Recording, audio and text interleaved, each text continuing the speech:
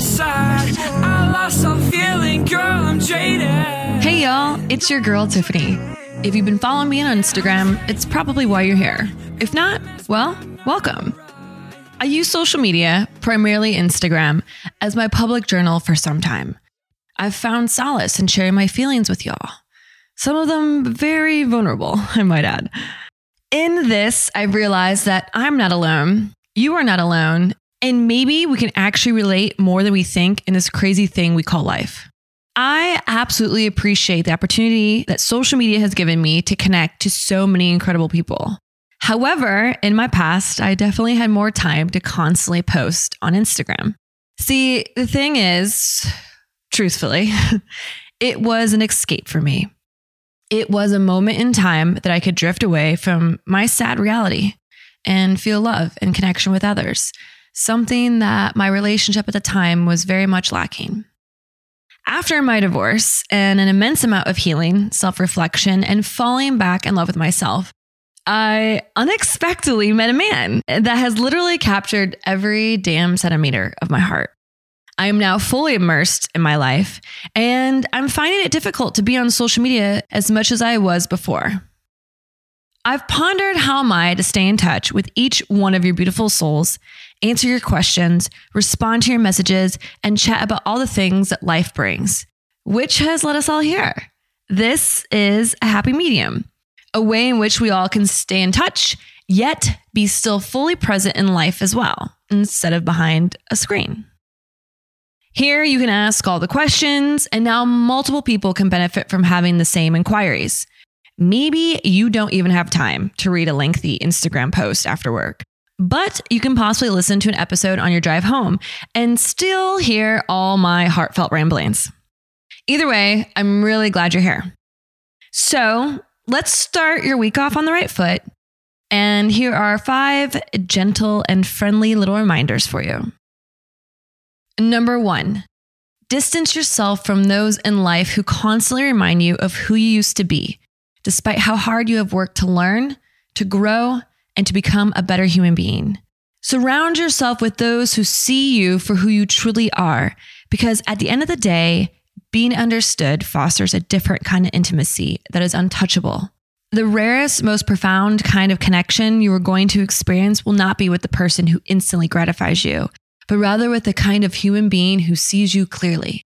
Ask yourself, who makes you feel the most you? Who sees you in ways that you do not even see yourself? Who pours hope into the heart of you? Move towards those people. They will add an immense amount of beauty and peace to your life. Number 2, it is quite simple. Nothing that is meant for you will ever get away.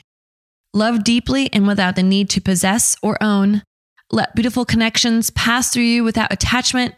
Slam your heart into the people and the places and the things that ignite something deep inside of your soul. And I promise the right things will stay. You will never, ever lose what is for you. Please don't ever forget that. Number 3, your mental progress deserves to be celebrated just as much as your physical progress in this world. If you are healing old thought patterns, if you are learning how to cope in healthier ways, if you are figuring out what happiness truly means to you, that is also progress. When you feel like you are falling behind, when you feel like you have not come far, remind yourself the ways in which you have fought so hard to be here. You have dug yourself out of the dark. You have survived all that has tried to defeat you. So there is hope to be found in that kind of strength. Please don't ever forget that it is within you. Number 4, your looks are the least interesting thing about you. Society will try to convince you that being beautiful is a big flex, but the biggest flex is knowing yourself and being kind to yourself. The biggest flex is learning how to be your own home, how to heal the parts of yourself that no one else claps for. The biggest flex is making people feel safe within your energy, is making them feel seen and special and heard in this world. The biggest flex is being present, is being the kind of person who actually cares. Truly connect with how your life feels rather than focusing so deeply on what it looks like. Because external beauty means nothing if you are empty on the inside. Beautiful things are vanishing each day. Do not let your soul become one of them. Number 5. Letting go is by far one of the hardest things you will ever have to do. But at the end of the day, keeping someone in your life who makes you question yourself, who makes you feel like you are too much, and who asks you to quiet your soul, that is the greatest injustice you will ever impart on your own heart. That is doing yourself a deep disservice because you deserve to be surrounded by people who make you feel seen.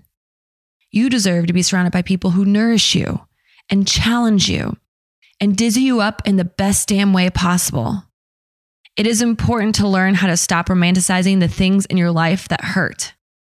It is important to cut those ties even when it is hard, even when you do not want to face the loss, because it is within that hardship that you will learn how to choose your own heart, that you will learn how to stand up for it, and it deserves to be defended. It deserves to be protected. I love y'all. I hope you have a fucking fantastic week. Remember the day when you left my side. I lost